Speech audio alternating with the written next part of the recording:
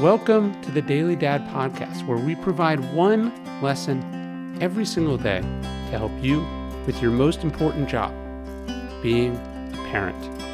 I'm Ryan Holiday, and I draw these lessons from ancient philosophy, modern psychology, practical wisdom, and insights from parents just like you all over the world. Thank you for listening, and we hope this helps. It's yourself you should be worried about.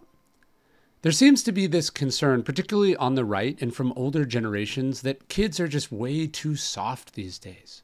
Everyone is sensitive. Everyone is easily triggered. Everyone seems to have some sort of mental illness or trauma. And yes, there does seem to be some data that supports this generalization. Compared to the baby boomers and Gen Xers who think their mental health is in good shape, less than half of millennials felt the same way. Of the 10 biggest health conditions facing millennials, incidences of major depression have made by far the biggest jump.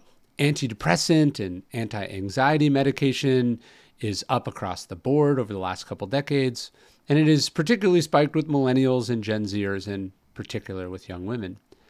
But it's strange that we're so glib in dismissing or judging kids for this. First off, the last 25 years have been traumatic, and this is no one's fault but the adults, whether we're talking about bad wars or bad loans or bad pandemic policies. But second, the sneering condescension from those very same adults ignores the more likely conclusion.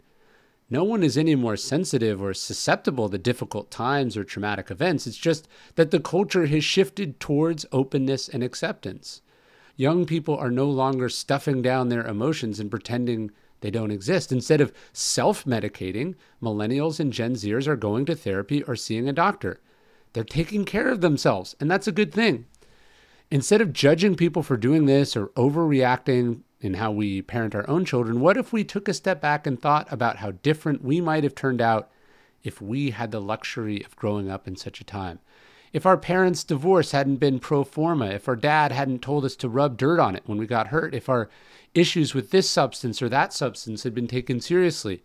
What if someone had stepped in and dealt with the schoolyard bully? What if we'd been allowed to explore our interests without judgment?